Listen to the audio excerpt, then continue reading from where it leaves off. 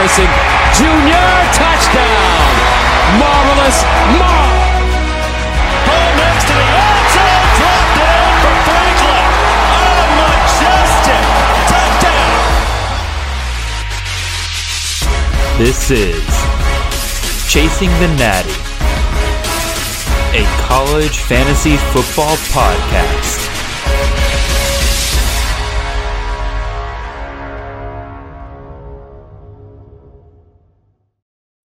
Welcome in, everybody, to a special edition of Chasing the Natty, a college fantasy football podcast. I am, as always, your host, Jared Palmgren.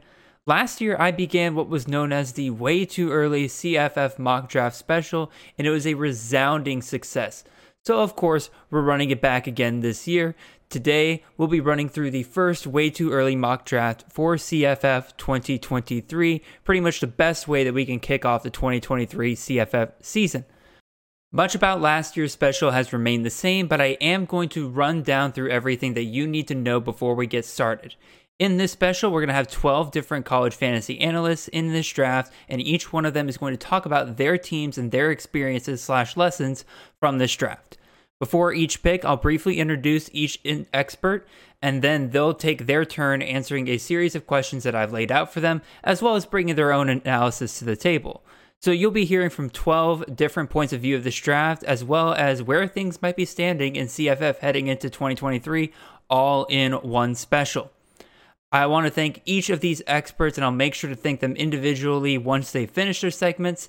This draft and special would not be possible without them dedicating their time and effort to providing you guys the best analysis. Also, this special will not be the only analysis we will be providing for this draft. If you wish to see the full draft board, please go to my Twitter at CFF_Jared, and you'll find a post with the full draft board there. In addition, a second CTN episode will be released the next week with myself and Nate Marquise, where we'll be analyzing the draft round by round. Please make sure to check that one out as well. Finally, if this is your first time coming to the Chasing the Natty channel, I hope you guys stick around, and you can do that by clicking on the subscribe button and that notification bell. In addition, please leave comments down below on anything regarding this draft. Finally, if you are listening to the podcast version of this special, please make sure you're following us on whatever platform you're listening to, and that you leave those wonderful, wonderful 5-star reviews. Now, before we begin, let me go over the format of the draft as well as roster requirements. The draft was made up of 12 different analysts and was conducted in a snake order. The order was determined by random chance. The draft contains only 9 rounds, as it is early in the offseason and most of the rankings haven't been finalized enough for us to go deeper than really that yet. The roster was also made up of 9 starting roster spots. Each team by the end contained 2 QBs, 2 running backs, 3 wide receivers, 1 tight end, and then 1 flex option being a running back, wide receiver, or tight end. No bench players were considered here.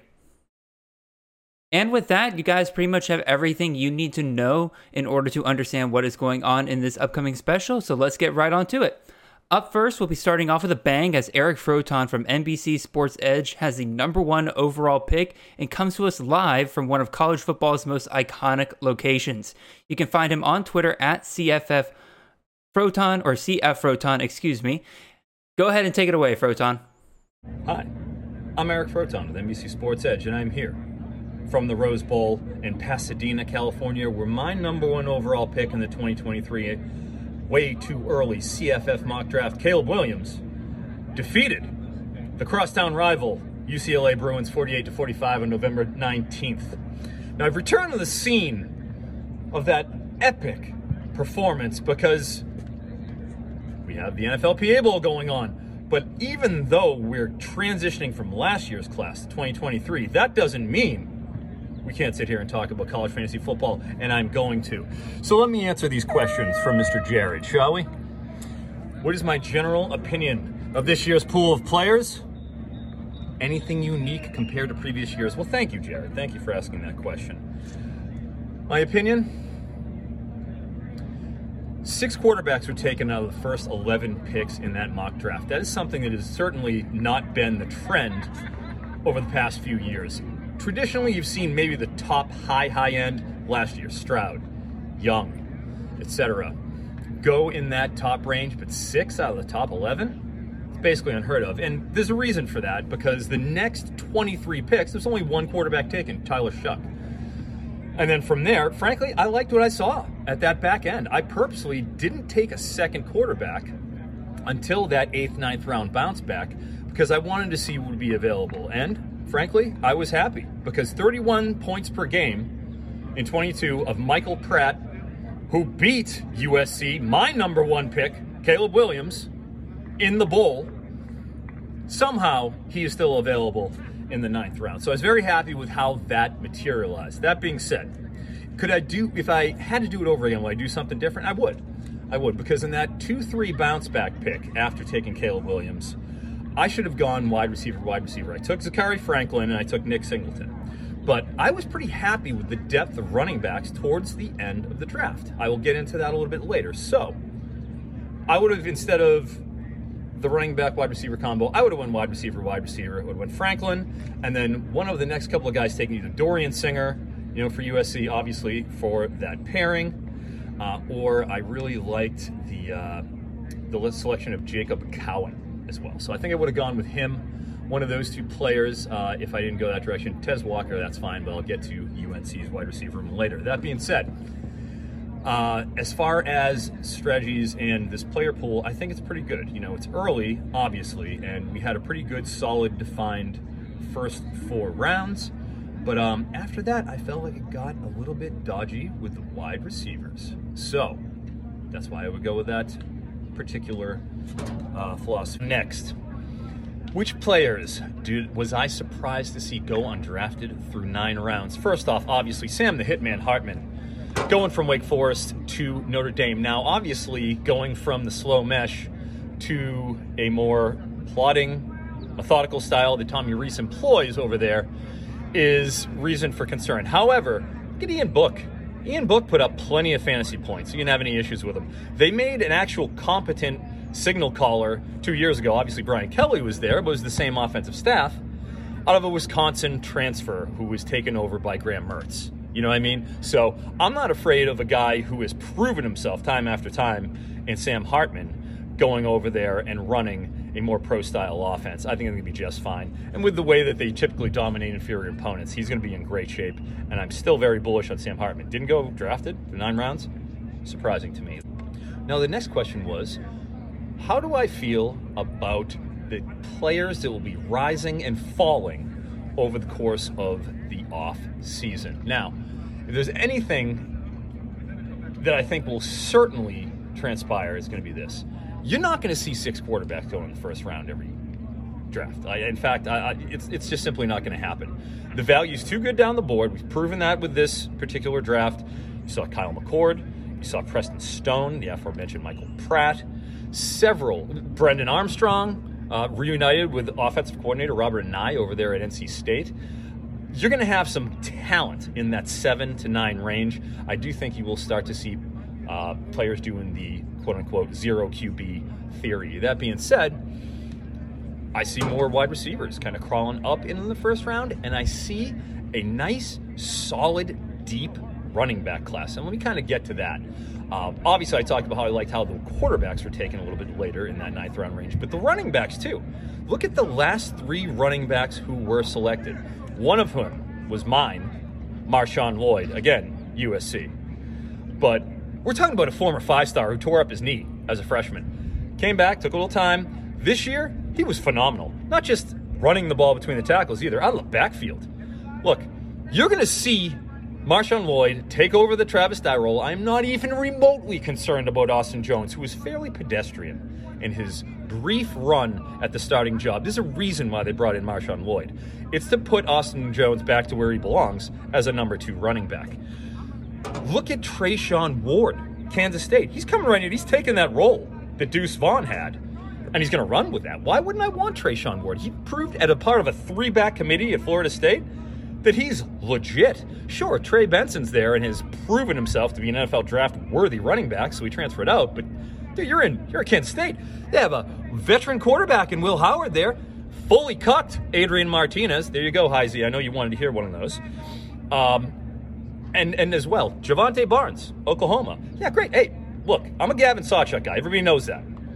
That being said, Javante Barnes was the heir apparent all season long and even in the summer camp to the departed Eric Gray. Sure, I see his Thunder and Lightning combo being an issue, but I think it's 65-35, okay? And that's good enough in a Jeff Lebby offense to see Javante Barnes be very productive for the 9th round pick that he was taken at. Those are the last 3 running backs who were taken in this draft.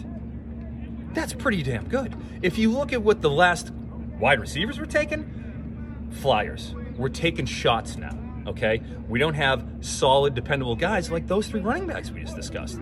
I think you're going to be in good shape if you go maybe take one of the top quarterbacks if you want to go that direction. Wait until round 9, 10, 11 to get your second. Stockpile skill, specifically wide receivers in the early rounds. Mid-rounds, hit those running backs. That would be my personal read. So in summation, thank you very much for taking the time to watch my portion of the Chasing the Natty Way Too Early 2023 mock draft. I look forward to seeing you playing college fantasy football this season, as we all should. Thank you, Eric. Up next is Anthony Mustin, aka Farnsworth, one half of the dynamic duo of the Ankle Biters podcast. Y'all can find him on Twitter at CFF Nation. Tell them what they need to hear, Farnsworth. What's up, world? This is Tony, aka Farnsworth with CFF Nation, here to discuss the first, way too early, first 2023 mock draft of the year that I had the opportunity to take a part in. Thanks to Jared Palmgren for inviting me on with such great minds in the CFF community. Had a lot of fun, as it always is. You get great insight and great perspective on players, and it helps you out with eval and how you should value this player or that player. Let's jump right into this. I had the opportunity of having the second pick of the draft, a 5-point passing yard. So we went with a quarterback. And generally, we'll never almost go with a wide receiver in the first round. That's just my thing. And so it was either quarterback or running back. And here we had the opportunity to choose between, I was looking at Drake May or Austin Reed. But Drake May had the rushing yard upside, even though Austin Reed had more rushing touchdowns. But Drake May, again, a wonderful dual threat quarterback. I think it was a no-brainer when you really looked at the numbers. Phenomenal freshman last year. Had to go with him. Couldn't help but do that. That was right. I mean, it was right there. Second pick. We took a running back there. I wanted Damian Martinez, but he didn't make it back to me there. And so with that pick, I took Jermaine Brown Jr., running back out of UAB. He's taking over the backfield for Dwayne McBride, who's departing for the NFL. I think he should light it up this year. Comes back around. I was looking for Malik Neighbors, but he didn't make it to me. Got again by Eric Froten, so we went with Devontae Walker. Actually, I wasn't looking for Malik Neighbors here. I was looking for him later in the draft. But Devontae Walker, this is the 3rd round. I was looking for the stack. It's what I wanted. The Drake May and the Devontae Walker stack. Got that. Devontae Walker, the transfer from Kent State. Now, a Tar Heel. And then the 4th round, I think this was the steal of the draft for me. In my eyes, we get Marquez Cooper here, going from one situation where he was a lead back, workhorse back, to another situation, lead back, workhorse back. So this was a wonderful observation on his part, and where he would transfer out with some of the other players would kind of take note. But this should be wonderful. And to get him in the 4th round was amazing. Now, this is the 5th round is where I wanted to get Malik Neighbors. It's coming around on the elbow, but Eric took him right there, so we couldn't get him. So I ended up getting one of my pre-draft targets, Jordan Curley, wide receiver from SMU. So that was wonderful there. We're able to get him. He should take over right there for Rashee Rice, we hope. And so I feel good about that. So 6th round, I'm feeling really good at this point, filling the skill positions pretty well. Thought it was a good time to grab another one of my targets, Riley Leonard, quarterback from Duke. I think this guy's going to be phenomenal in 2023. I'm extremely high on him this year. Between the transfer portal and the coaching carousel, the QB position it's real tasty this year. Got a lot of wonderful options, man, this year. Doesn't seem like that for the wide receivers, though. A bunch of questions there. But for the quarterback position, it should be really, really fun this year from that position. But this is one of the guys that I'm really, really high on this year. 7th round, we're looking to finish off the wide receiver demand. So kind of go off the radar, somewhat off the radar with this one. Jordan Tyson, talented freshman from Colorado. Dion is there. You got Shedeur Sanders there, who is a phenomenal talent. But you get Sean Lewis in that offensive system from Kent State. He should be able to, even though Jordan Tyson's coming off an injury, season-ending injury, I think he was the best option in that room, no doubt. And so, again, I think Sean Lewis will find plenty of ways to utilize his skill set and get him the ball.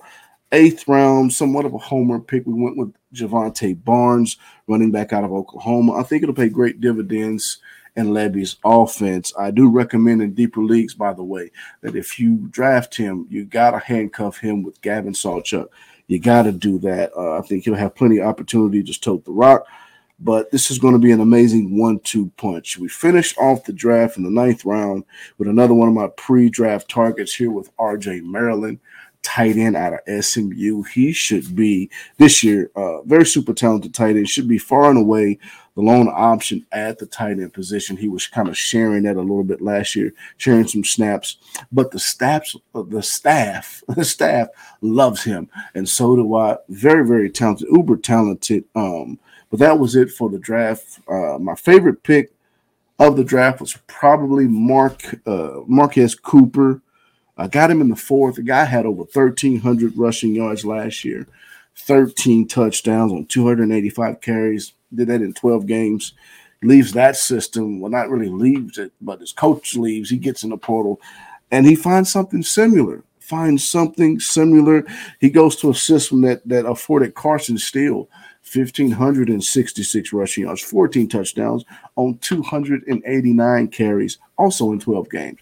But here's the thing. You got to remember, Cooper, in 3 out of his first 4 games, had stiff competition. He had Washington, he had OU, and Georgia on the slate, and the kid still had 1,300 yards and 13 touchdowns on the season. So, and we got him in the 4th round. I thought that was a wonderful steal. Least favorite pick of the draft is probably Javonte Barnes, a bit of a homer pick. I'm not saying I don't like him, but kind of a homer pick. How much of a workload does DeMarco Murray surrender him as the lead back? Is it 70-30, 65-35, 60-40? Because Gavin Sawchuk is for real. He is a dude, and you're going to have to keep an eye on that because, again, it may be a nice 1-2 punch, but you got to handcuff him there. But it was a wonderful time for me. Again, thank you, Jared, for the opportunity to come in and do this with you guys. It's always fun. Hopefully we can do it again. Till then, I'm out. Thank you, Farnsworth. Up next is the host of the Chasing Natty CFF podcast, as well as the special, me, Jared Palmgren. You can find myself on Twitter at CFF_Jared. Take it away, me, I guess. All right, thank you very much for that wonderful introduction from the very handsome host of this year's special. If y'all don't know who I am Jared Palmgren, the host of the Chasing Natty, a CFF podcast. I'm also the head CFF content creator over at campusofcanton.com. Go check out all of our stuff on YouTube and the website. In addition to that, you can find myself on Twitter. I am at CFF_Jared. You can also find the podcast's Twitter at Chasing the Natty. And for this here way too early draft, I had the 103 pick. I guess I'll just quickly run through my team in general here. First pick I took was Quinshon Judkins, the running back at Ole Miss. Followed that up with Torrey Horton, the wide receiver out of Colorado State. Then I went Kavorian Barnes, the running back at a UTSA. Followed that up with another UTSA player. I took DeCorian Clark, the wide receiver at a UTSA there. Followed that up with Jace McClellan, the running back out of Alabama. After that came Derwin Burgess, wide receiver out of Georgia Southern. In addition, and after that, I took my 2 quarterbacks. I first took Brennan Armstrong, the quarterback now at North Carolina State. And then followed that up with Jalen Daniels, the quarterback out of Kansas. And with my last pick, I took Mason Taylor, the freshman phenom tight end out of LSU. So that's kind of my overview of my draft real quick. And again, if you're watching this on YouTube, you'll be able to see my team over there to the left. That was mostly for you podcast listeners, so you can have a basic idea of what's going on here. Anyway, let's get to these questions. General opinion of this year's pool of players. So running back was a lot deeper than I thought this year. And my initial fear of running back this year came from the fact that out of the top 24 running backs from last year, only 5 of them returned to their previous schools. 3 of them transferred to a different spot, some better than others, in my opinion, in terms of their fantasy impact for this year. And then the rest of them went off to the draft and just got out of there. And then you had wide receivers, which I thought would be a little bit deeper, because out of the top 24, you see you had 1, 2, 3, 4, 5, 6, 7, 8, 9 of them come back to their schools. But then I realized that those were the only really great options in terms of guys who were coming back, because after that, it got really hard to find guys who were just kind of known quantities. And then when it comes to quarterback, again, clear top tier for QB at the very top. 6 guys at the quarterback position went off in the first round. But in my opinion, there's plenty of great options later. So if you're just one of those guys where you want to grab one guy and then wait forever in order to grab your second guy, I definitely think it's a valid strategy for this year. Did I like the team that I drafted? I didn't love it initially, but it's kind of been growing on me ever since. Like I definitely, when you're in the moment of drafting, you start questioning yourself pretty much immediately after you make any given pick. But like now that I've had about a week to look at this draft before I recorded this, I'm really looking at it and saying, you know what? If I was going into the season, I would feel pretty strongly about this one. What's something I would do differently next time? Definitely would hit some wide receivers earlier. Again, that it dried up so quickly for me. It was something I shifted pretty early on in this draft, where I was planning on taking some wide receivers late, but realized very quickly that there was just not a lot of guys that I loved. I like the 3 that I drafted for the most part, but I definitely would have felt a little bit better had maybe I gone Marvin Harrison Jr. in the first round rather than Quinshon Judkins, or maybe I'd gone Jalen McMillan instead of Kavorian Barnes in the 3rd round. I love Judkins, I love Barnes, but I feel like with the guys that were available at running back in like the 4th to 6th round, I would have definitely been happier if I had gone RB heavy there rather than earlier in the draft like I did for this one. So that's probably something I'm going to change here in the future. Which players were I surprised that went undrafted through 9 rounds? A couple of guys here. 2 quarterbacks. Again, quarterback very deep this year. A lot of great fun options for you to kind of play around with. Pretty much all of the quarterbacks that were going in like the 7th through 9th round range, I'd feel pretty comfortable with. Like, you're getting guys, again, I got Brendan Armstrong and Jalen Daniels. I like both of those guys. I like Brendan Armstrong again, yes, because system matters in CFF, and he's going back to the system that made him a CFF relevant guy. So I expect big things from him this year. Jalen Daniels, dude, just absolutely blew up at times last year. If he didn't get hurt, probably would have been a top 12 CFF quarterback throughout the rest of the year. So I'm very happy to get him in like the 8th round. But again, there's other guys here that are fun too. Dylan Gabriel, he should be up for a pretty good year this year. Kyle McCord was in the 7th. Michael Pratt, a guy who was just absolutely on fire at the end of the year. He went off in the 9th round. So lots of great quarterback options. But again, 2 guys that I was surprised were not drafted at any point. Cameron Rising and KJ Jefferson. Again, 2 dual threat guys. If you're still able to get them in the 10th round, which is, again, our draft went to the 9th round. If you're able to get them in the 10th round, that just shows you how deep of options you have at quarterback this year. Running back, I think this was more due to people not realizing that he was coming back, but Jalen White, the running back out of Georgia Southern, he finished as the RB37, but he was as high as RB14 right before getting injured, and the rest of the season being very hampered in the second half there. But like, if he comes back and he's healthy, that is a wide open backfield that he can easily take right back over. Jalen Green, the guy who really backed him up for a while, he's off to East Carolina. So I think Jalen White's in for a pretty big year. And like, if I wasn't capped at 3 running backs for this draft, I definitely would have taken him probably in the like 8th or 9th round pretty easily. Another guy, in terms of wide receivers that surprised me, Terrell Vaughn, or really just any Utah State wide receivers. Again, this is still Blake Anderson's system. Yes, last year was a little bit of a mess. They tried to put Logan Bonner out there for whatever reason, and they tried their best, but it just wasn't working out. He just was way too beat up, injured. They're trying to hide all that kind of stuff. I don't know. They put Cooper Legas out there. He was not ready. He got better as the year went on. And you still saw the number one wide receiver in Brian Cobbs last year. Got that one right. Just wasn't quite as high of a ceiling as we're typically used to. Again, I think that's them breaking in new quarterback. I expect him to take a big step this year. And to me, the guy that's going to take over for that is going to be Terrell Vaughn. He was the clear number 2 guy last year. But again, I'm surprised he didn't go off the board at any point here. And then no Alabama wide receivers came off the board. I guess I shouldn't be super surprised because, again, just how much of a cluster that was last year. Burton, Brooks, like none of them really kind of stepped up. Some guys faded, some guys rose throughout the year. Never really got consistent on who those number 1 wide receivers are going to be.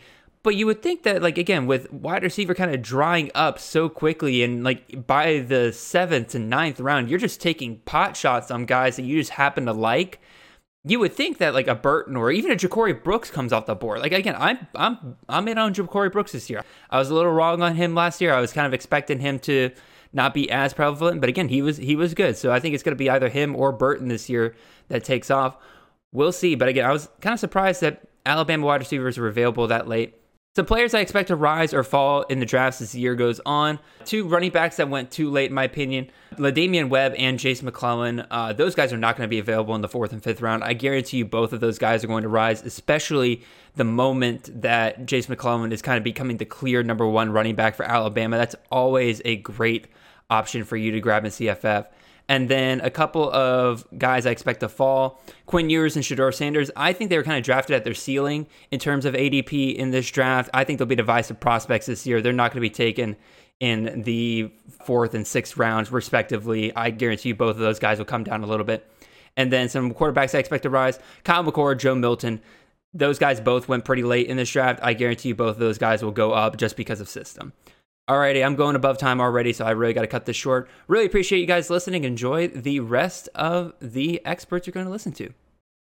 Up next is Chris Moxley, one of the founders of Campus of Canton and co-host to Chasing the Natty during the season and Devy Debate year-round. You can find him on Twitter at ChrisMoxley19. Have at it, Mox. Hey all, it's Chris Moxley with Campus to Canton. I was able to take part in this way too early CFF mock draft. Thanks to Jared for putting it together and everyone else for joining. It was a ton of fun. Really gave us our first look at the CFF landscape and how to approach it this year. It was before that I even had my rankings in. So it made me think a lot about, different things. And I hadn't really thought about what the players are going to look like. I think that this pool of players is shallow at certain positions. So my draft went something like this: Marvin Harrison Jr., Trey Benson, Brock Bowers, LaDamian Webb through my first 4 picks. Wide receiver was important to me because even looking at the board, I felt that this was going to be a pretty shallow position. And I think it played out that way. I took Marvin Harrison in round 1 and I didn't take another receiver till round 8. I don't really love the middle all that much. I think there's some interesting names, but a lot of honestly gaps and risk involved. So some names that stick out to me, right? Like Jalen McMillan in the 3rd round of pick 29 by Josh, CFF guys. Really, really nice pick. I think that's really solid, especially it's like almost a full round after Roma Dunze. So I think that's a solid value. Dorian Singer's a nice value in the 3rd as well. But overall, the round 5 is where you get pretty risky. Froton took Malik Neighbors, who I like as well. But a lot of risk after you get outside the first 4 rounds. So if you're going to invest in wide receiver this year, I think you need to do so early and then maybe wait till maybe after round 10 to really get some value there. That's the position that I feel the least secure about overall. I think that there are a lot of value at the other position. So I'll talk about quarterback real quick. I think quarterback is one that's really deep this year, and it's deep a lot of years. And a lot of that comes into matchup. So, later on in the season, you want to be playing a lot of these MAC guys. Earlier in the season, you might want to be playing a quarterback who has an easier out-of-conference schedule, maybe like an Alabama, Georgia, etc. type of team. Leverage those players earlier in the year and then get easier matchups with your maybe group of 5 players. Quarterback felt good. I actually took 2 of them in the first 7 rounds. Joe Milton, who he went off the board as quarterback believe went out for the quarterback 11, if I have that right. If I'm wrong, Jared can correct me. But Milton, I thought he was good value there. I actually ranked him in my top 10 earlier. I think that his rushing ability is pretty impressive, and I think that he can operate the offense similarly to what Hendon Hooker did last year. I also took Kyle McCord in the 7th round. He'll end up as a top 12 quarterback for me as well. I think he's going to start at Ohio State, and the starter at Ohio State with Emeka Egbuka, Marvin Harrison Jr., and whoever that third option ends up being this year, probably a lot of Julian Fleming, is going to be a valuable position. He fell in this draft, I think, because there's risk. So I took him between Brennan Armstrong and Preston Stone, with Curtis O'Rourke and Jordan Travis right in the same area. I still think I would prefer McCord above all of those guys, but I do think there's a little bit of risk that you're getting there. Running back, a little shallow in terms of risk. I think that there's a lot more risk. So the first running back I took was Trey Benson. I really like Trey Benson. Then I took LaDamian Webb, and I took LaDamian Webb in the 4th round. I don't think he's going to end up there. I think he'll probably be a late 2nd, early 3rd round pick eventually. But I think where I got him at the 45 spot, so late 1st or late 4th, good value. It's deep, just not have a really tough time gauging this entire after probably RB7, which is LaDamian Webb for me. It's a tough group to find who's going to be the next guy. Some good values in this draft, though. Again, Josh, who I think had one of the better drafts here, he grabbed Jaquinnen Jackson and Rodney Hammond round 4 and 5. I expect both to go earlier in future drafts, but really, really nice value there. So there's players that I think have upside. Do I like the team I drafted? A little bit. I would do things differently. I would probably, so the two we had to draft the wide receivers. Marvin Harrison Jr., like that pick. I would take him in the 1st round. I took him 4th overall. I would do it again. Don't love taking Jalil Farouk, who I think is wide receiver 1 at Oklahoma, but I wish I had gone somewhere else, or maybe invested in a wide receiver a little bit earlier than waiting to the 8th to take him. I took Nate McCollum as my last pick in round 9. I think he's a good value as well, but I wanted the wide receiver 2 for Drake May, and that's kind of what led me there.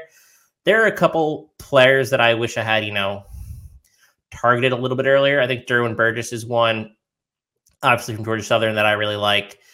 Sam Wiglusz, big fan. He's coming back for Ohio this year.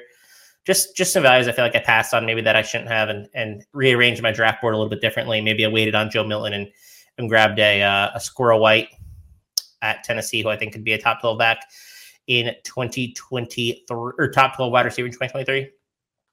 The team's fine. I think my favorite pick, though, by far, is Brock Bowers in the 3rd. If I'm getting Brock Bowers in the early mid-3rd, I'll do that every single time. I just think he's a difference maker at the position. And I would, if I'm not getting Brock Bowers, I won't draft a tight end till around 9 or 10, maybe. Jatavian Sanders, I also drafted. I just felt he was like good value at the end of round 6. I wouldn't do that in a real draft, but for the purpose of ADP, I think that that's probably where he's going to go. And I think that he's my tight end 2 on the year. Brant Kuithe went ahead of him, and Keithy went ahead of him, and Caden Prescorn went ahead of him, but he still went tight end 4. So interesting list. I like the rest of my picks enough.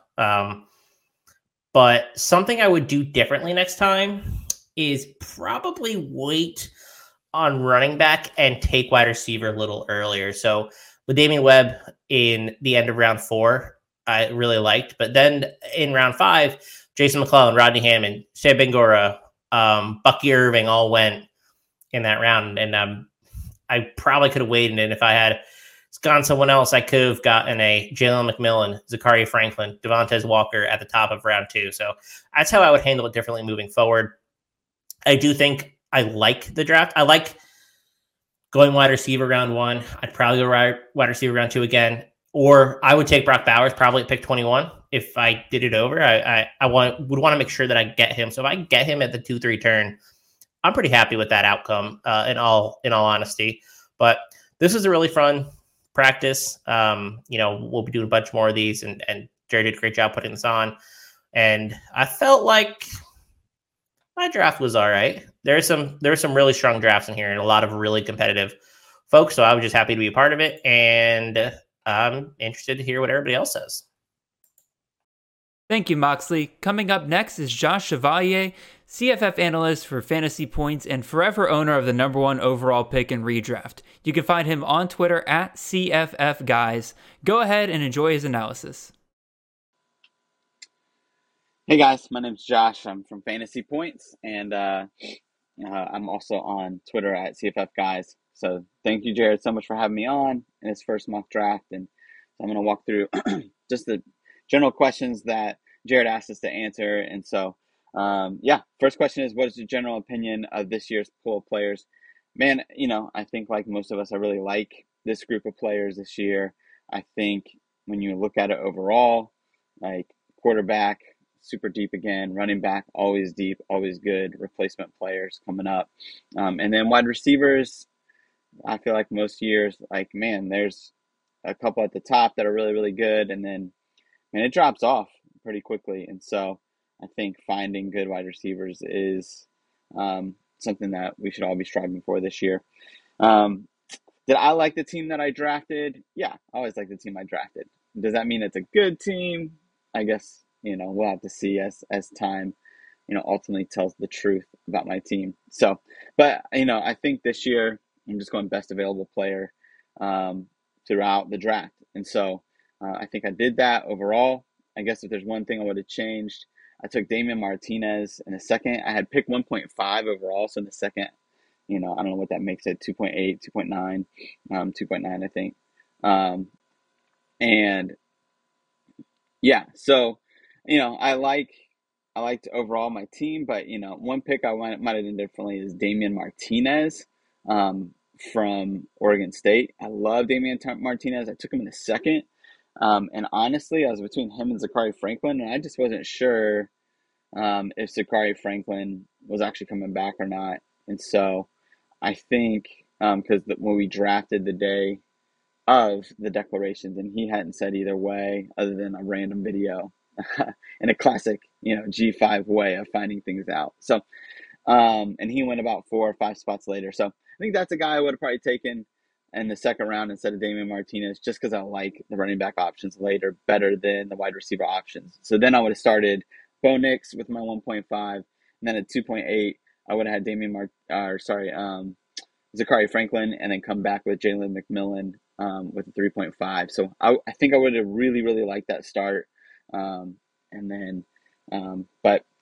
oh well, it's first mock of the season. We'll figure it out later. But a couple other questions. I think what's something you do differently? I think for me, what would I have done differently is just that, right? I would have taken Zachary Franklin instead of Damian Martinez. The other questions here: do I have a favorite pick? Do I have a least favorite pick? I think my favorite pick is I took Jaquindon Jackson in the 4th round, I believe. And man, I just love his talent. You can see behind me, I got a little Jalen Glover poster, so you can tell how big of a fan I am of that kid. And I chose Jaquindon Jackson. So I think that just goes to show my belief in Jaquindon Jackson, maybe more importantly, the staff's belief in that he can really be a superstar. And I think Jalen Glover will get his run next year, but I think he might have to wait his turn until 2024 just to be the bell cow, because I think Jaquindon might take that role. And so he just showed a lot this year. He was clearly head above and everybody else in that backfield once Tavion Thomas was gone. And so I really like his upside, and I feel like I can also handcuff Jalen Glover later in the draft as well. My least favorite pick, again, Damian Martinez. Even though, man, I absolutely love Damian Martinez as a player. I love his talent. But it's just about maximizing value. So, yeah. A couple other questions here. Which players were you surprised went undrafted through 9 rounds? Man, I don't know if there's a player that I was surprised by, but I just think somebody like Barian Brown is really intriguing to me. I think he sparks an interesting debate with Kentucky, right? Liam Cohen, the new / old OC of Kentucky, loves to feature the slot receiver. He comes from the Sean McVay coaching tree. We saw what Wan'Dale Robinson did with him 2 years ago. And then Tavian came in this last year with a different OC, didn't have the year we were expecting. But now Liam Cohen's back, and he seems to really favor Tavian Robinson. But Barion Brown is the best wide receiver on that roster, hands down. And so, and Dane Key's really good too.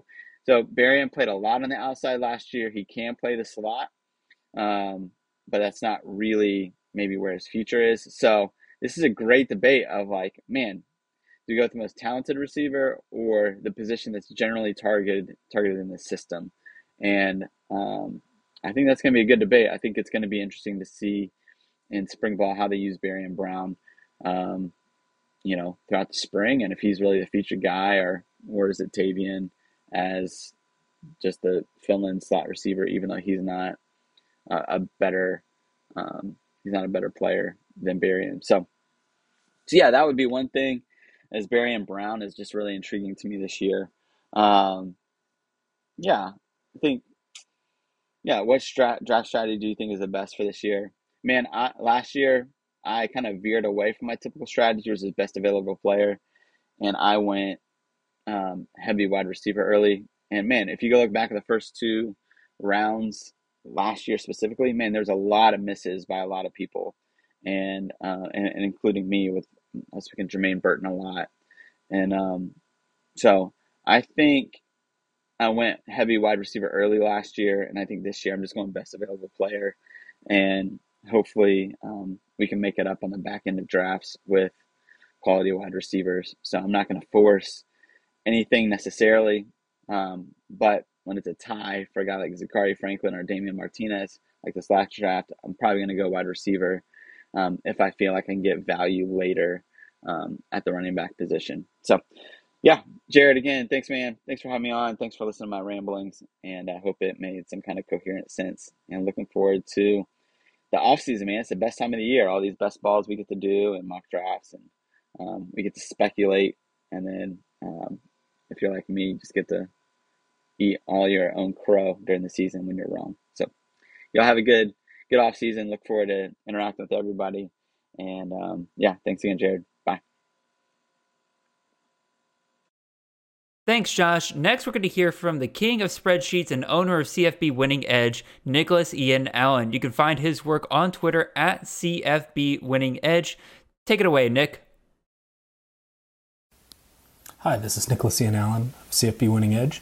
You can follow me on Twitter at CFB Winning Edge and check out our Patreon, patreon.com/CFB Winning Edge. I'd like to thank Jared for inviting me to participate in this mock. It's always a great time and a great opportunity to look ahead and try to take stock of what the upcoming CFF year is going to look like. With that in mind, I don't necessarily have an opinion yet of this year's pool of players. It's very, very early in my calendar, not surprisingly, but I'm right in the middle of working on my returning production database and still have a ways to go. So I've jotted some things down here and there. Some positions, maybe even most positions, seem pretty deep just based on it seems like we're seeing some players take advantage of extra eligibility, but also perhaps with some NIL opportunities. Some guys might be sticking around a little bit longer in college than jumping right away to the opportunity to go pro. So I don't know, hard numbers yet, obviously, but it seems like maybe we're going to be pretty deep across the board. My particular team in this draft, I don't necessarily like it, don't hate it. I did come with sort of a specific goal to draft, for the most part, players who were well-known, who have been productive CFF players already in their career. Didn't want to go outside of the box very much, wanted to sort of see what others might do with a player who may be stepping into a new role, maybe stepping into a new opportunity as a transfer, what have you.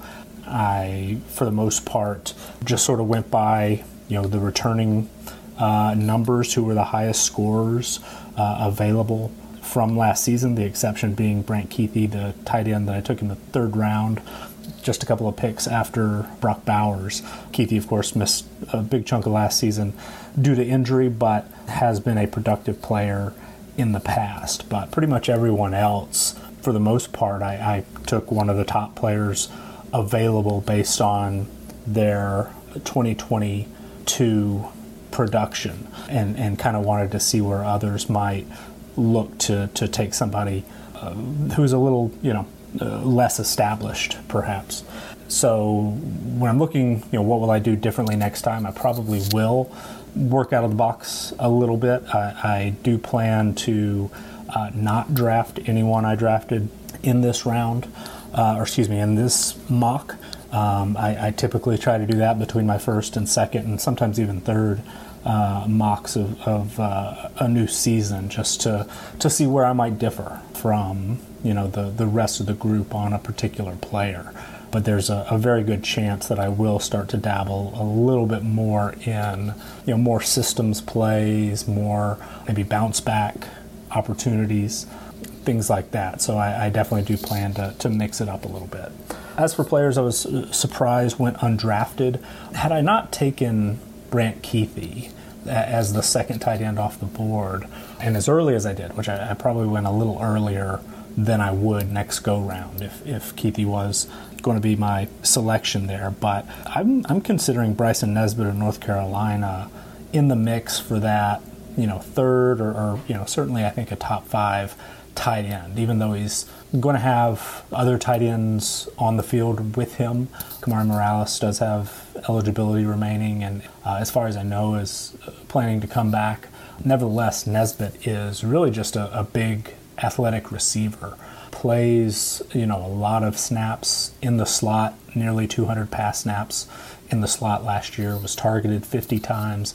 And I feel like with, Josh Downs and Antoine Green moving on, there's certainly an opportunity for Nesbitt to step up and become a bigger piece of that offense as a whole, and just as basically a matchup nightmare, and somebody who gets a lot of targets in the red zone, a lot of opportunities to score touchdowns. I feel like he's really in line for a bigger season than he had last year, when he had 500 yards and 4 touchdowns. So he's certainly somebody that I'm going to be looking to draft early and often in 2023. So I expect him to be among, the risers. I'm not, 100% sure how I feel about who might fall. It seemed like at the time that Chris K taking Tyler Shough in the 2nd round, that seemed a bit high. I mean, I was a big believer in Shough last year, and unfortunately he was really, really limited due to injury. Came back, of course, in the bowl game, had a big game, and in that Texas Tech offense, if he's, definitely going to be the starter, has an opportunity to put up huge numbers. However, Behren Morton played well at times when he had an opportunity to start. Some think that he probably, even has a higher ceiling and might give Shough, some real competition in the spring and fall for that job. So that makes me a little bit nervous, but I will say if we get a really good idea that Shough is far and away the favorite and basically the starter until determined otherwise, then I certainly understand, but would not be terribly surprised if he falls a little bit just because of some of those questions based on last season. Strategy I think is best. I went really, really heavy on quarterbacks last year, and it seems like, at least as far as this mock, that there might be a half dozen potential first-round quarterbacks in 2023. After Caleb Williams and Drake May went 1 and 2, I mean, I don't think anybody was reached really for Nix or Reed or Harris or Penix. And then as I said, Shough is I think in that conversation if we knew for sure that he was going to be the starter. So despite that, I do think that quarterback is a deep position as always. I may trade to mix it up a little bit different than what I did last year, and if I don't get one of those, first 4 or really those first two quarterbacks, I might just sort of, sit for a little bit and try to take a larger number with some guys who have, some high ceilings but might not be as established. So that's probably something I'll do a little bit more this year than next year. I didn't really, like I said, didn't do anything unorthodox, went really, really vanilla with the draft strategy for this first one. So didn't necessarily take anyone to get anybody to talk. Maybe the exception is Ryan O'Keefe. Boston College, pretty terrible offense altogether, but Zay Flowers did a great job there, and Ryan O'Keefe is about a carbon copy, about as close as you could possibly get to Zay Flowers. So BC did show some improvement late in the season, moving to a new quarterback after Phil Jerkovic went down with injury, and now of course he's transferred. They do have a new offensive coordinator coming in. We don't necessarily yet know who that is as I record this. So not entirely sure what the offense is going to look like, but Ryan O'Keefe, really explosive playmaker. And we've seen what somebody who is basically has the same exact skill set, Zay Flowers, what he can do. So maybe he was the exception. He's a player that I like a lot. Would love to have seen him in maybe a more explosive offense, but he should get a ton of touches and just opportunities similar, I would expect, to what Zay Flowers did at BC. So again, Jared, thank you for putting this together. Thank you for inviting me. Again, my name's Nicholas Ian Allen. If you're interested in returning production numbers and projected depth charts, we've got a lot of new stuff coming out this spring. Check us out on Patreon, patreon.com/CFBWinningEdge, and reach out to me on Twitter @CFBWinningEdge if you have any questions. I'm always happy to help. So good luck to everybody, and look forward to doing another one of these again soon.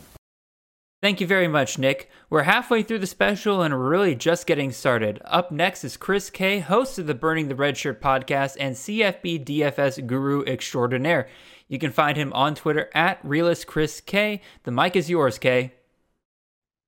What's going on, everybody? This is Chris K from the Burning the Red Shirt podcast from Campus to Canton as well. You can find me on Twitter @RealistChrisK. What a fun little experiment here, right? With the way too early mock draft. I thought it was a good time. I always love messing around with the guys and talking about college football. Can't be never a bad thing when we do that. But, looking at this year's drafts, I think really early on, I learned something pretty quickly.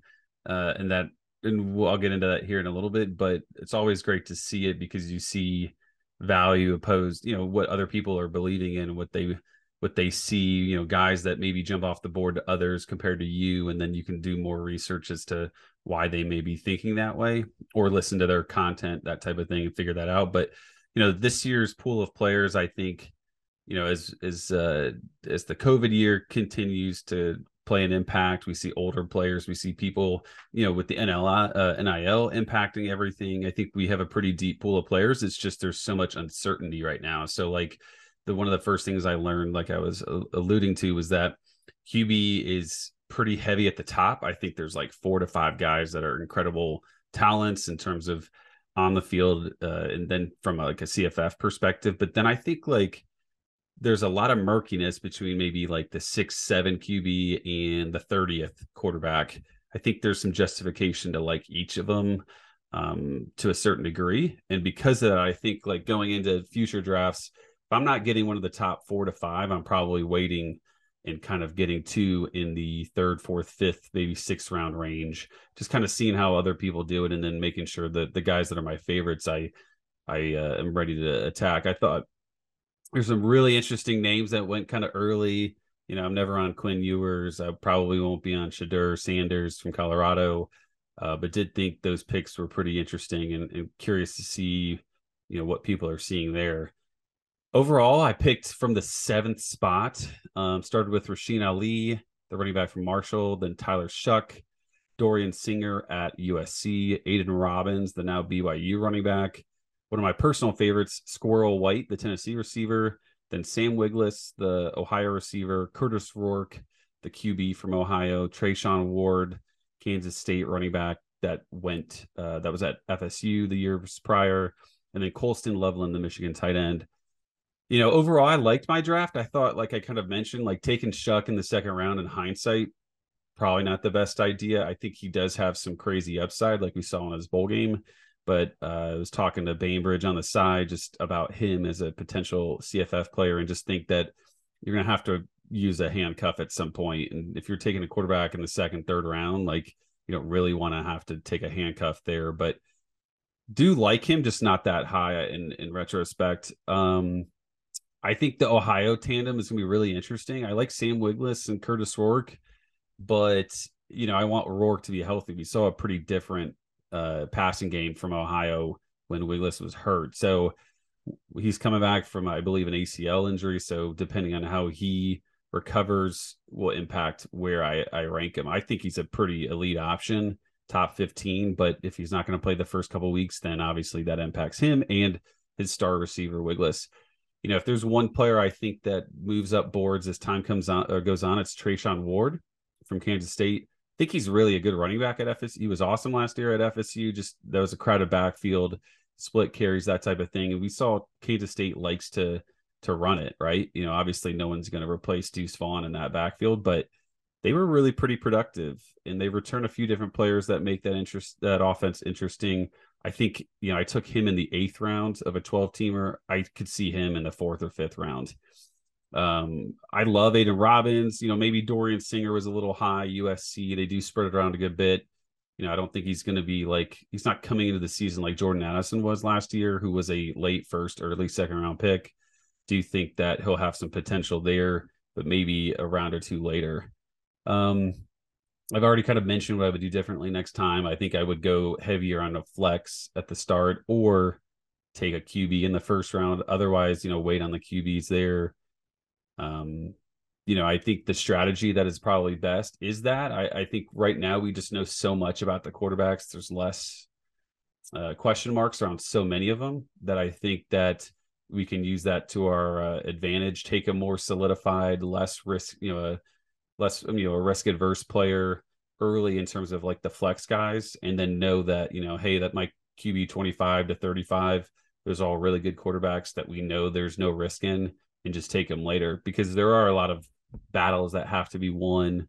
Like a guy like Marshawn Lloyd, I think he could bump up big time in drafts. I think a USC running back's always great, but that's kind of a crowded backfield. So that's a situation where, you know, he could be really a great 3rd, 4th rounder type value that you get 6th, 7th, 8th round, just because we don't know a ton about what they want to do in the backfield. Squirrel White, I think, is another guy that could bump up in drafts. You know, it's Tennessee receiver 1. We saw what he could do in the bowl game against Clemson, a legitimate defense there with Joe Milton, who's going to be the quarterback again. So, you know, you like to see that kind of combination be successful already. I love Joe Milton. I think there's enough reason to not take him like as high as he went in this draft, but I think he is going to be a great quarterback in 2023.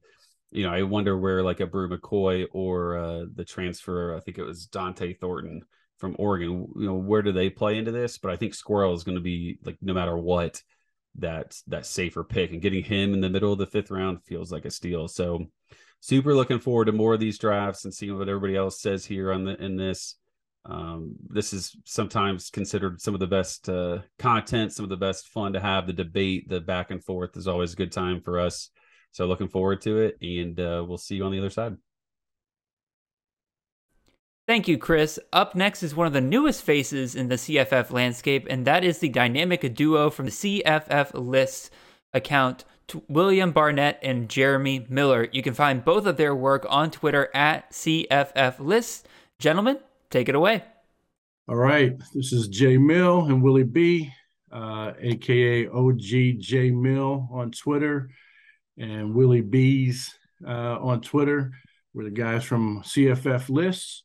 Here to run down our way too early mock draft that we're so happy to be part of with CFF Jared and the crew. Right off the bat, let's get into the first pick we made, Willie. I think we both loved seeing Austin Reed sitting right there in the middle of the draft.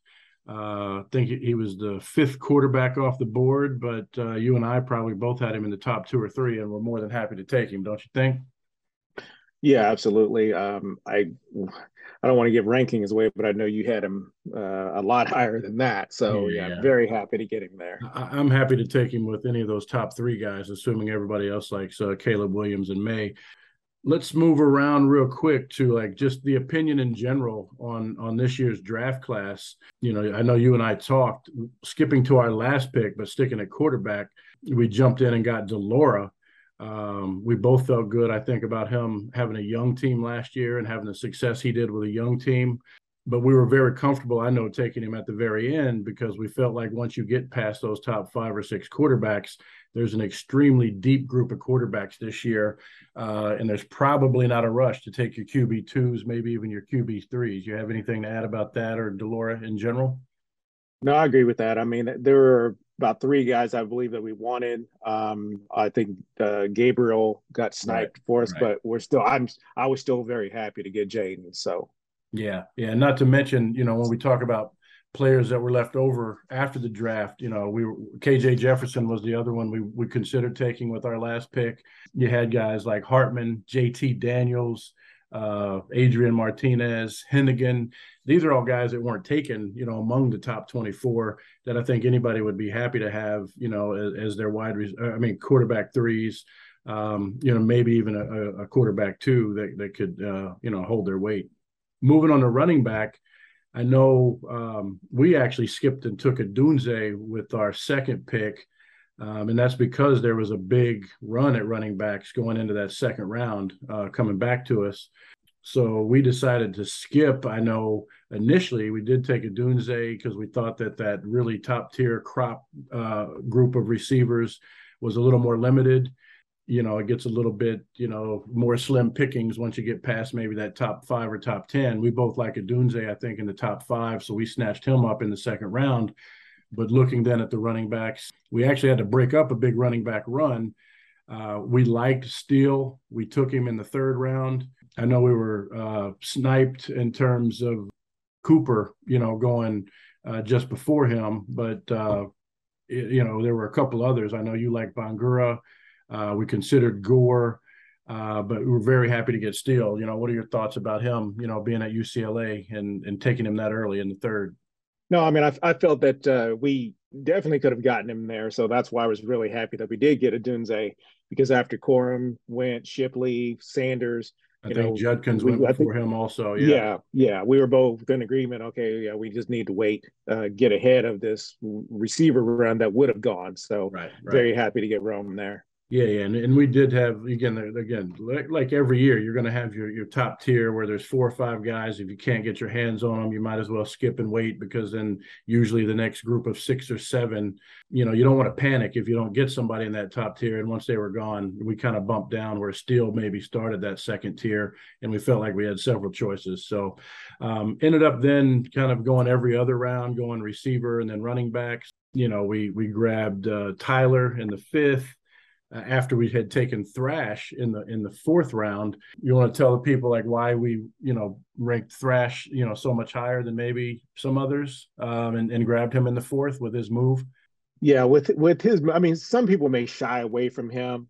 You might think that he probably can't take that step, but you get a 60 catch guy, 1,000 yards. I think we ended up with 2,000-yard receivers. I think all 3 of them had 7 touchdowns last year. So just staying in the right tier, if you feel like, if you don't want to overreach, definitely have your tier, stick to your tier, and I think you'll be just fine. Yeah. And with Brome going to Louisville, that's really what sold us on Thrash. He had a great season last year. Brome's done an incredible job coaching up receivers and quarterbacks wherever he's gone with the system that he implements. So we feel good. Sturdivant, I know, that's really, we agreed on him, but that's one of your guys that you're really high on. You want to give your 2 cents on Sturdivant as well? Yeah, I feel like based on what he did last year, and then now he's, going to UCLA, getting a jump in offense. And we're talking about the style of offense that they have, the weapons that he's not going to be by himself. Right. You're not going to be able to double and triple him like, possibly like he was last year. So right. And, we didn't have the pressure of this being, a real team, but, had it been, I would have been a little bit upset. You reminded me after the fact that we did end up with UCLA running back with Steele and a UCLA receiver with Sturdivant. I don't know if we'd want to stack it relying on one in a critical position, having one of your key guys at a critical position on the same team. We'd probably want to, not stack so heavily with a running back from UCLA and a receiver. But I think as far as individual players, if we can get either one, having Steele or Sturdivant as a receiver or running back from UCLA could work for you. Especially since they may not have as strong of a quarterback as they had last year. And speaking of things we might do over, we ended up taking Prescorn at tight end, which we got really excited about when he made the move to Ole Miss. Again, it's one of those things that kind of hit me later, like, oh, damn, Trigg is still there. Like, what are they going to do with Trigg and Prescorn? Had a little bit of buyer's remorse, maybe thinking like, wow, they really didn't use the tight ends that much last year, and kind of got more excited about the person than the system. But what are your thoughts on, do you agree that like maybe taking Prescorn could have been the pick that we regret, or maybe taking somebody different, or waited for the tight end? We took him in 7th, I think. No, it might be regrettable, but there's a lot of people that regret taking Trigg last year. So true. I'm not gonna feel bad about it. I mean, I'm gonna go with the guy who's been proven, and I'd rather have that than take a chance, especially at tight end. Right. I mean, right. you can't just go on a possibility. Right, so, right. We gotta do a quick wrap up. I know everybody's going to have their 2 cents in their teams, but the last thing I'll say as far as players, we've opted for a running back as our flex guy. We really liked Hemby at Maryland as the only guy. We don't really see anybody behind him at running back 2 or 3 that's going to take any carries away from him. We feel like you could put a lot of chips in on Hemby. And just to mention a few other players that we were a little bit surprised by, we were a little bit surprised there to see Ali Jennings left at wide receiver. Thoughts on him quickly, Tracy, on being at Virginia Tech and how that might hurt him and why he might have been left behind? No, I think that's the only reason I think that he's probably left behind is because his jumping competition coming from Old Dominion. That's the only thing that I can think of. And I think just the question marks at quarterback too, would go along with that. Because you're looking at a guy who was a top 10 caliber receiver. He's the number 1 receiver remaining from last year after you take all the graded guys away and the NFL guys. So it was shocking to see Ali Jennings sitting there as the highest points per game receiver going into this draft, and he went undrafted, in a 12-team league. Any final thoughts, Tracy, on the team? No, I overall, I like what we did. Like I say, some people may judge the 2 Cal guys, and then like I say, with Prescorn. But other than that, we got exactly what we wanted. We're kind of where we wanted. So it's hard to get sniped at quarterback, like you said, when it's so deep, especially in a 12-team league. I mean, you're going to find players all over the place. So I'll finish by saying we were happy as can be to get Austin Reed as the 4th or 5th quarterback off the board, because the guy averaged 34 points a game in his last 5 games. So 4,200 yards and over 40 total touchdowns last year. You'll be happy to if he gave you 75% of that. So exactly. All right. So good luck to everybody. We know it's early. We hope we can help. Yep. Thanks for having us. All right. CFF lists on Instagram and Twitter. Thank you, gentlemen. Up next is the godfather of CFF, the gridiron scholar himself, John Lobb. You can find him on Twitter at GridironScholar91. Imbue us with your wisdom, Mr. Lobb. Hey, good afternoon, everyone. Thanks for joining us for the way too early CFF mock draft. I am so happy to join everyone, and thank you, Jared, for inviting me to partake in this. It forced me to look at the player pool earlier than I probably would have normally, but I really had a blast. And for all of you, I wanted to just run down my picks before I answer some questions, everyone. At the quarterback position, I took Frank Harris and Taquan Finn, 2 dual threat quarterbacks. Running back, I took Raheem Sanders, Arkansas, Devin Neal, Kansas, and LaQuint Allen, Syracuse. Sean Tucker's gone. I was impressed by Allen's performance in the bowl game. I think he had 11 catches, some ridiculous number of receptions. He has the body. I think he's 6 foot, 195. I like the offense, so I was willing to take a chance on him. And then receiver, I went very conservative with players I have seen perform at their schools. Antoine Wells, South Carolina, Elijah Badger, Arizona State, and Troy Franklin earlier at Oregon. And I took the long shot. I think the tight end pool is weak. So my last pick, I took Tanner Kozel out of Ball State. And Jared was kind enough to ask us some questions about how we would like to address viewers. I love the quarterbacks and running backs in this group. I think they're very strong. Early looking at the rankings right now. My general strategy, and obviously as we move forward, everything could change, would be to grab one quarterback and one running back in the first 2 rounds of each draft. I want a strong quarterback and a strong running back. Now, obviously, value would determine everything. If a great receiver falls to the second round, I would obviously consider changing, but that would be my course. During the draft, there were 3 players I identified beforehand who I wanted to see what the community thought of them. And we have some value established. Shedeur Sanders, Colorado, the quarterback, playing for his dad. He went in the 6th round, so we have some established value. I like him a lot. I want to hear reports and see what happens with the Buffaloes and Sanders, but I'm interested in him. Running back Jalen Ott. He was a sticky kind of, what do you think of him? He had some up and downs. He was a freshman last year. Jalen Ott went in the 7th round. Now, there's some changes at California. I think they're having to change at the quarterback, right? Because I think their quarterback left. So there's still some more research I have to do. But Jaden Ott, we have a value. 7th round is where he was selected. And my friends, I'm going to go back to the well down in SEC country. Malik Neighbors, LSU. I was blown away, impressed by him at the end of the season. Look at his numbers. They're much better than I think most people understand. He went in the 5th round. I think he's going to move up draft boards. I like Malik Neighbors a lot, and I might be saying here something that's shocking. I think he's better than Kayshon Boutte. I really like him next year, so that I find fascinating.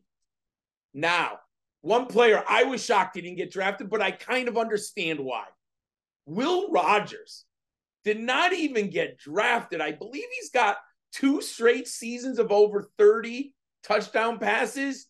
But man, the CFF community does not like the coaching change. We don't like that new offense. Many of us gotten burned last year by Brennan Armstrong. So I'm not surprised that he fell despite the numbers he has put up.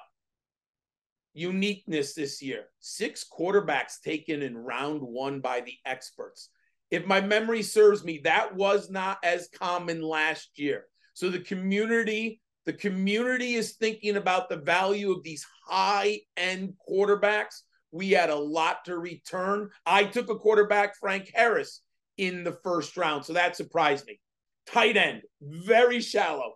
Even more shallow than last year. There are 2 studs, and then just start throwing darts after that. If you don't get the 2 studs, you might as well just throw a dart. I played tight end roulette last year. Sometimes it worked, sometimes it didn't. It's a very hard position, but I think that's going to, if you either draft one of the 2 studs or you wait. I did like my team. My favorite pick was DeQuan Finn Toledo in the 8th round. The MAC kind of went under the radar. I think the MAC action wasn't as bountiful as we have done in the past. And DeQuan Finn, I think, is going out the radar. I think he finished in the top 15 at the quarterback position last year for CFF. I mean, he was much, much better than people give him credit for. So I like that. Wide receivers. I'm probably going to be passing on the top end. Part of it is the burn from last year. Oh my God, did the top end wide receivers fail? Last year, I had wild success with the Puka Nakaus, the Xavier Hutchinsons, the middle round wide receivers. I am willing to draft 5 or 6 receivers who I have ranked in the 20 to 40 range. Let the chips fall when the season kicks off. 2 players that I am going to do something different on. I wanted to see what the community thought of them. I love Michael Pratt and Riley Leonard, the quarterbacks at Duke. I couldn't get either of them. They were both in my queue. I was looking to grab them, and they both went off right when I wanted them. Now I have some value on those two players, so I'm going to push them up the board. I would draft them in the 6th round next time if one of the two players in the 6th round. I like both. And then I have a non-drafted team. 3 players who I like, who I think you can get value on, who weren't in these 9 rounds. KJ Jefferson of Arkansas. They have a new offensive coordinator, Dan Enos. Look him up. He's going to produce numbers at the quarterback position. Now, I passed on KJ Jefferson because I had Raheem Sanders. I wouldn't have drafted 2 Arkansas Razorbacks. But let's say I didn't get Raheem Sanders, I probably would have taken KJ Jefferson. I like his ceiling, especially as a second quarterback. As a third quarterback, I'd be so happy with him. Donovan Edwards of Michigan did not get drafted. We don't know what Blake Corum is going to be like. I think we saw him at the end of the year. He was phenomenal, and even against in the Big Ten championship game and against TCU. I like Donovan Edwards a lot. I probably would have drafted him in the 10th round. And one wide receiver, everyone might think I'm a little bit crazy, but my guy who I like a lot, Alex Adams, former LSU wide receiver at Akron. These numbers are crazy. In 4 of his last 5 games, he had over 100 yards receiving. He scored 7 touchdowns, and he had a high of 150.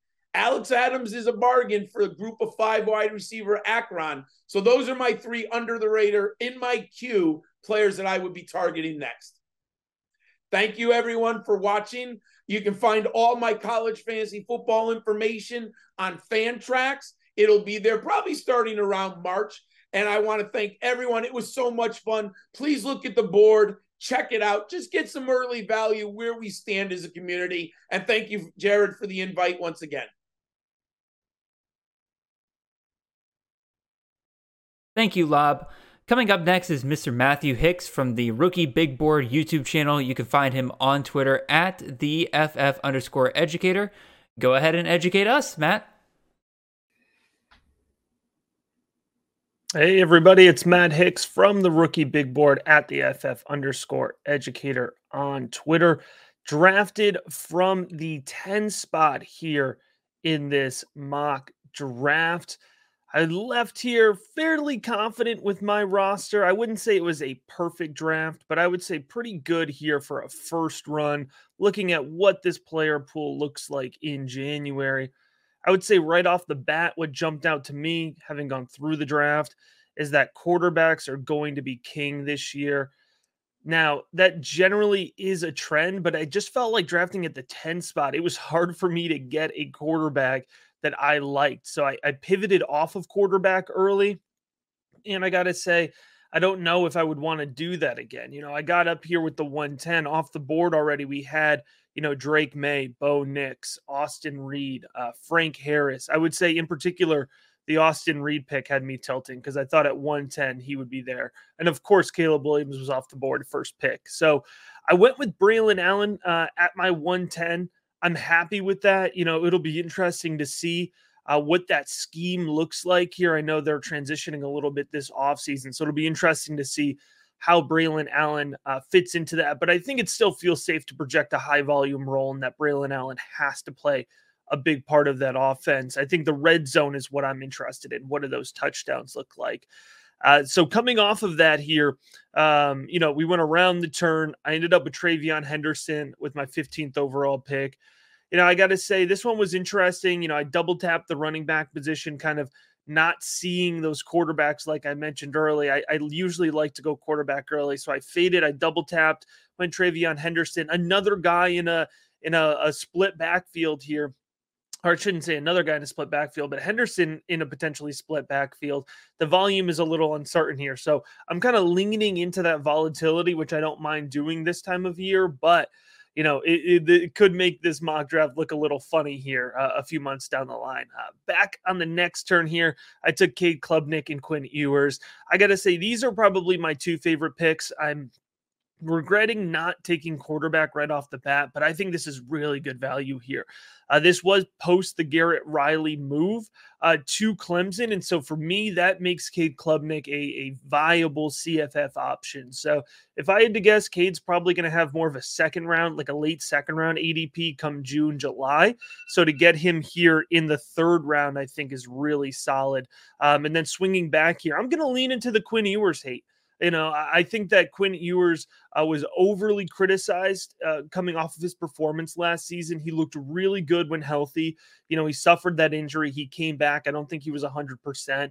And now we're heading into a second year here in the Quinn Ewers offense under Steve Sarkisian. I think there's a lot of opportunity for Texas in general to take a nice big step forward. We have the additions at wide receiver through the transfer portal. We have Xavier Worthy coming back. And now without Bijan Robinson here, there might be more of an emphasis on the pass game. So I really like that 3-4 turn. Working down here, I took a pair of wide receivers, McMillan out of Arizona and then Brew McCoy out of Tennessee. Maybe a little bit of Tennessee Vol fan bias here, but with Jalen Hyatt and Cedric Tillman moving on from the NFL, I think we can expect Brew McCoy to be that next main target up. Brew McCoy, a former 5-star guy, certainly has the talent. And we've seen in the Josh Heupel offense that once he turns it over to you, it makes you the featured wide receiver. Now, whether that's Velus Jones a couple of years ago, whether that's Tillman, and then Hyatt when Tillman was out this year, now we have an opportunity for Brew McCoy to be that guy. And not knocking anybody else, there's some talented guys working up the depth chart, but I think Brew McCoy is going to get the first knock here on that. And then we leaned into a little bit of upside play here. And for me, once I get to, past round 6, even quite frankly, into rounds 5, 6, I'm looking for upside. And so I went Jaden Ott and Kobe Pacer with my next 2 picks here. Ott is certainly somebody who impressed as a freshman. A little bit of pause here, not only playing in the Cal offense, but they've added some running backs through the transfer portal. I'm going to go ahead and just lean into Ott's talent and say that, without those transfer portal moves, we might be taking Ott in the 3rd, 4th round. So I'm happy to take him at what I view as a pretty good discount here with just off-season moves. And then Pacer, I think he has the opportunity to be the guy for UNC. I don't think it's locked and loaded by any means, but we saw that late season performance. That was a nice indication of maybe where the coaching staff wants to go this year. So, not having taken wide receivers early, you almost have to lean into that a little bit more here. And then I finished with my tight end. I waited on tight end. I took Jalen Conyers out of Arizona State. Good production here. Quite frankly, he was kind of the best available at the position here. I was the last one to take the tight end. I waited the longest. So, overall, I'm happy with my team. If I was to go back and do this again, I think I would prioritize getting a quarterback in that first round. And I really actually wouldn't mind walking away from the first 4 rounds with 3 quarterbacks. If I had done that, I think I would have liked my roster a little bit better. Maybe instead of prioritizing Braylon Allen here as we're trying to figure out that offensive scheme. But working down board, I'm happy with what I got. I would love to have done a full 20-round exercise here to see how I could build out some depth around this team. But, it'll be interesting here picking from the 10 spot. I feel like maybe this class is a little bit friendlier here if you've got a top 5 or 6 pick. So I like the challenge. It was a fun exercise. Overall, happy with my roster. Thank you very much, Matt. On now is Justin from the CFF Insiders website. You can find him and his work on Twitter at InsiderCFF. Go ahead and take it away, Justin. What's up, Chasing the Natty Nation? This is Justin with CFF Insiders. It's really good to be back here. I'm glad that Jared invited me back into the way too early mock draft once again. It's nice, having your really early preconceived notions about players validated. And it either shows that you're really ahead of the game or nobody else agrees with you because they're not going to pan out when people pick or do not pick players that you're already high on, despite the fact that it's January.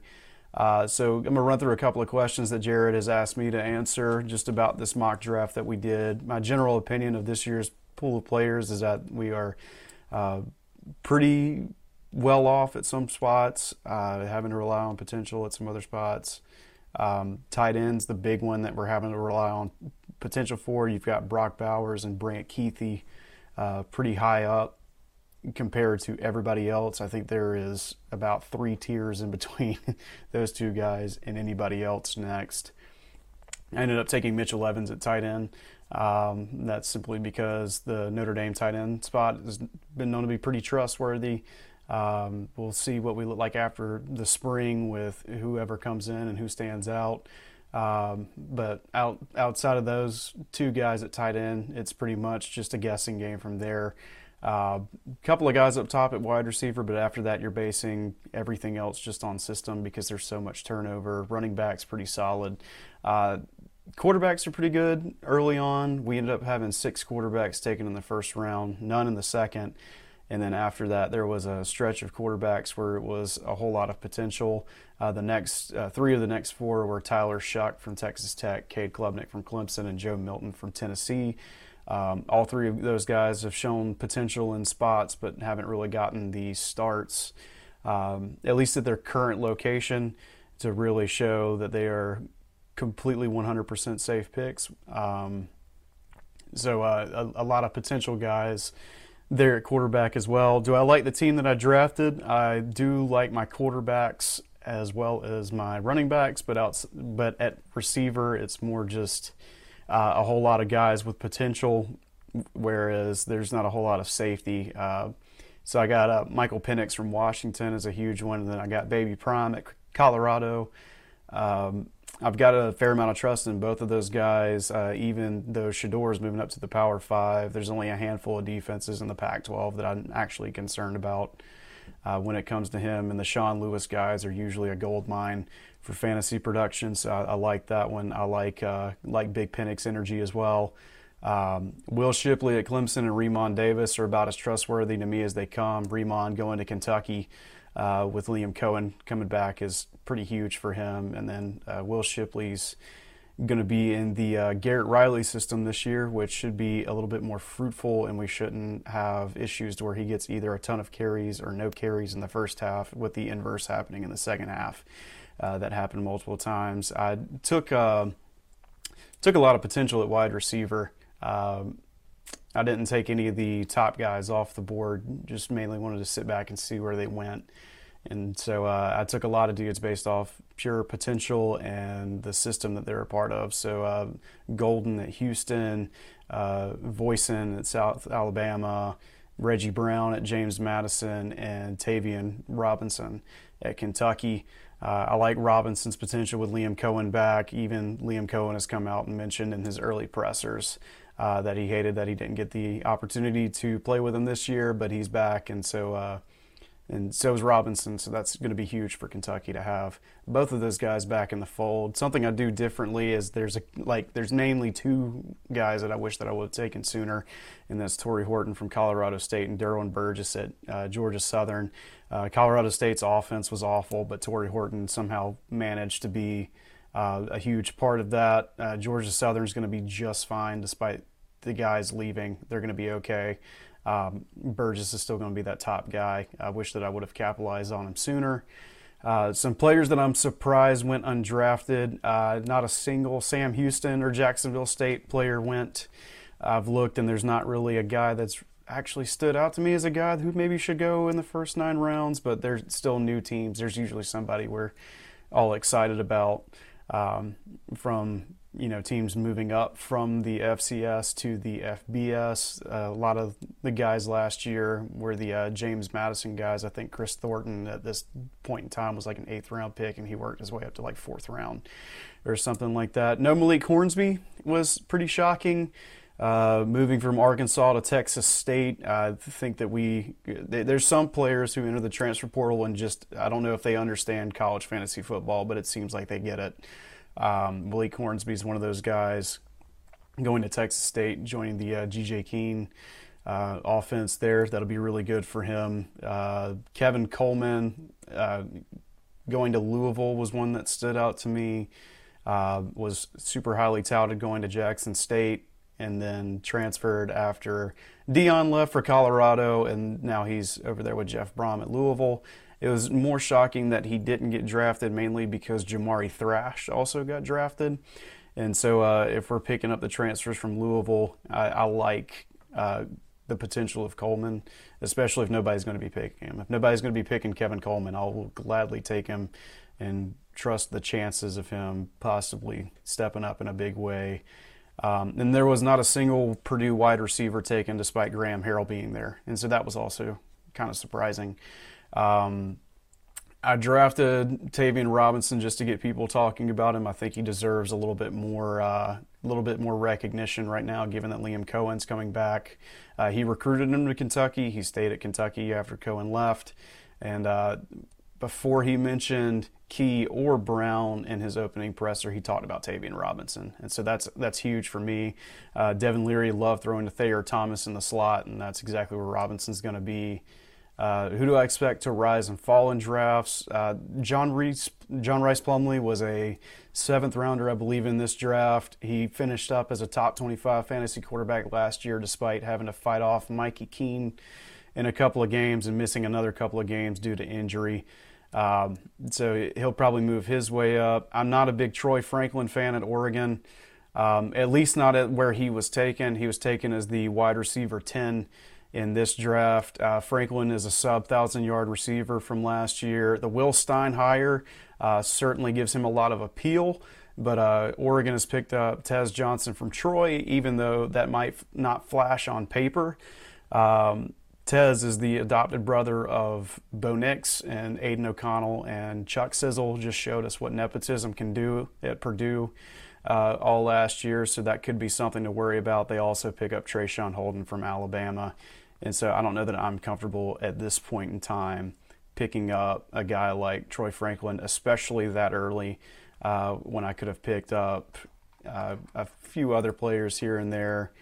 For example, DeCorian Clark at UTSA is a good one. Jordan Curley at SMU is a good one that I would have taken there. Squirrel White from Tennessee. And Derwin Burgess especially. I think that we all did Derwin Burgess a disservice by not taking him earlier than we did. So those are my thoughts on this year's far too early draft. I can't wait for an awesome offseason of, just speculation just to get back to the greatest sport on earth. Thanks for having me on, Jared. I look forward to working with you a little bit more during the season. Thank you for your analysis, Justin. Last but certainly not least, we have JD Yonke, CFF analyst over at DevyWatch. You can find him on Twitter at YonkersCFB. Go ahead and finish us strong, Yonke. Peeps, JD Yonke here, CFF with DevyWatch, here to regale you on my thoughts about the way too early CFF mock draft, hosted by CFF Jared. All right, let's dive into it. What is your general opinion of this year's pool of players? Anything unique compared to previous years? General opinion? No, I wouldn't really say I have a general opinion. A little early. I guess I was glad to be the last pick. I picked 12th. Out of 12, that's last for you folks counting at home. Unless I was top 4. Marvin Harrison at 4 looked pretty good. Judkins, pretty good. Caleb Williams, obviously. I like you. So the top 4 picks, I think, are pretty sweet. I won't complain about a Malachi Corley, but other than that, the first round, I didn't really care that much who I was going to end up with. So getting Blake Corum and Emeka Egbuka, that's who I took. With my first 2 picks, I am very happy with that. So I guess my takeaway is I want to be picking near the end of the draft, maybe, possibly. But I think that's my preference. Normally in CFF where there's a deeper pool of players, and yeah, I like picking towards the end usually. So not sure that's unique to this year. Okay, running back, I felt like was the strongest position group, I guess, would be my takeaway. I thought there were some really strong options towards the front of the draft. Like, I really thought about going Blake Corum and Rocket Sanders, my first 2 picks. If I had to do it over, I guess I would do that maybe sometimes. I like having a wide receiver 1 and a running back 1, but I just really like the running backs, and I thought there was some pretty good depth. Quindon Jackson, Rodney Hammond, Sai Bangura, Jason McClellan. These guys are going in the 5th round, right? A lot of these guys. So Bucky Irving in the 6th. I just thought there was some really good depth at the running back position. So that was my one takeaway. Of course, we only drafted 9 rounds, so we said there's good depth. Yeah, in a short draft where people are capped at 3 running backs. So probably was about to dry up right as we stopped, but no way of knowing that. So I guess we'll see. But I do like the first 9 rounds of running backs is what I will say. Other than that, number 2, do you like the team you drafted? I drafted this team, so I would think I would like it. I guess I don't immediately regret any decisions. Again, like I said, I probably would do the Rocket one over, but I thought I ended up with 3 pretty good running backs anyway. So let me talk about my team, I suppose. So at running back, like I said, I got Corum. I got George Holani at the end of the 3rd round, Boise State, the whatever he is, 6th-year senior.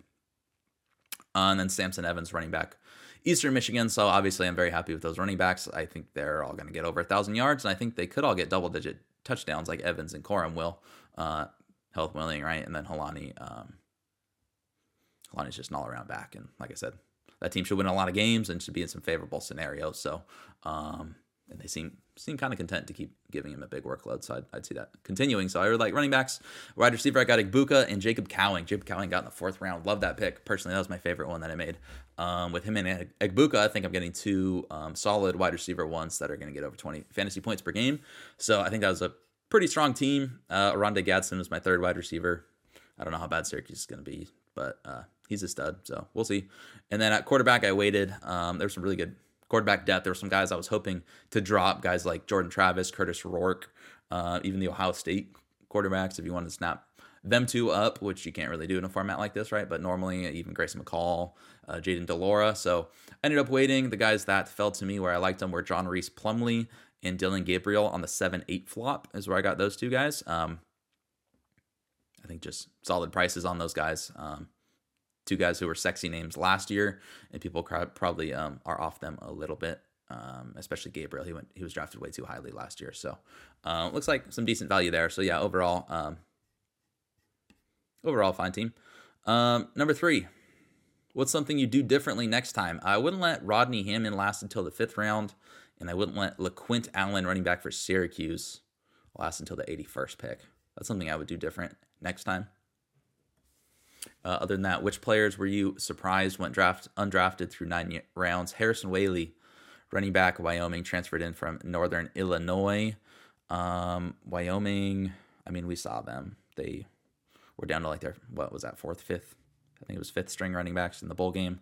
Of course, there were some health concerns, but a lot of it was transfer portal. A lot of it's just people are transferring out of Craig Bull's system, which doesn't jive with the new age kids. And when you say his system doesn't drive with new age kids, a lot of times that means hand the ball off to the running back a lot, and that's what it means usually for Bull in Wisconsin. So, yeah, Whaley should definitely have been drafted in my opinion. Mario Williams, wide receiver for USC, had an up and down year. Okay, USC is going to have a lot of weapons. They did have a few weapons leave, Addison, Kyle Ford, namely. I think there's a chance Mario Williams could be the wide receiver 1 this year. I do think Dorian Singer will be most people's answer. I do think probably will be Dorian Singer, but I don't know. I could say that like super confidently. And I could see Williams being a little bit undervalued since he was banged up, and we've seen what he can do, and he's the most familiar with Caleb Williams for an offense that's going to score a lot. I think he should be drafted with the ceiling floor combination you could possibly get there. So those are 2 names that stood out to me. Other than that, I have nothing else to say. Thank you for listening. Glad to be a part of it. Enjoy the rest of the responses. Thanks again, JD. That's our special. Once again, I want to thank each and every one of the CFF experts who not only participated in this mocks, but also took the time to bring their analysis to this special in order to provide the best experience for all of our viewers. The Twitter handles of each member of this draft will be found below in the description, so please make sure you go and follow each and every one of them. Finally, I want to thank each and every one of our listeners that have watched to this point. You guys are the reason why we can keep doing this stuff, and the growth that you guys have helped create over the last couple of years is the reason why we'll be able to continue doing this stuff in the future. But for now, that wraps up this special. For the experts, for myself, for everyone, I hope you guys have a blessed day, and I'll see you guys next time on Chasing the Natty.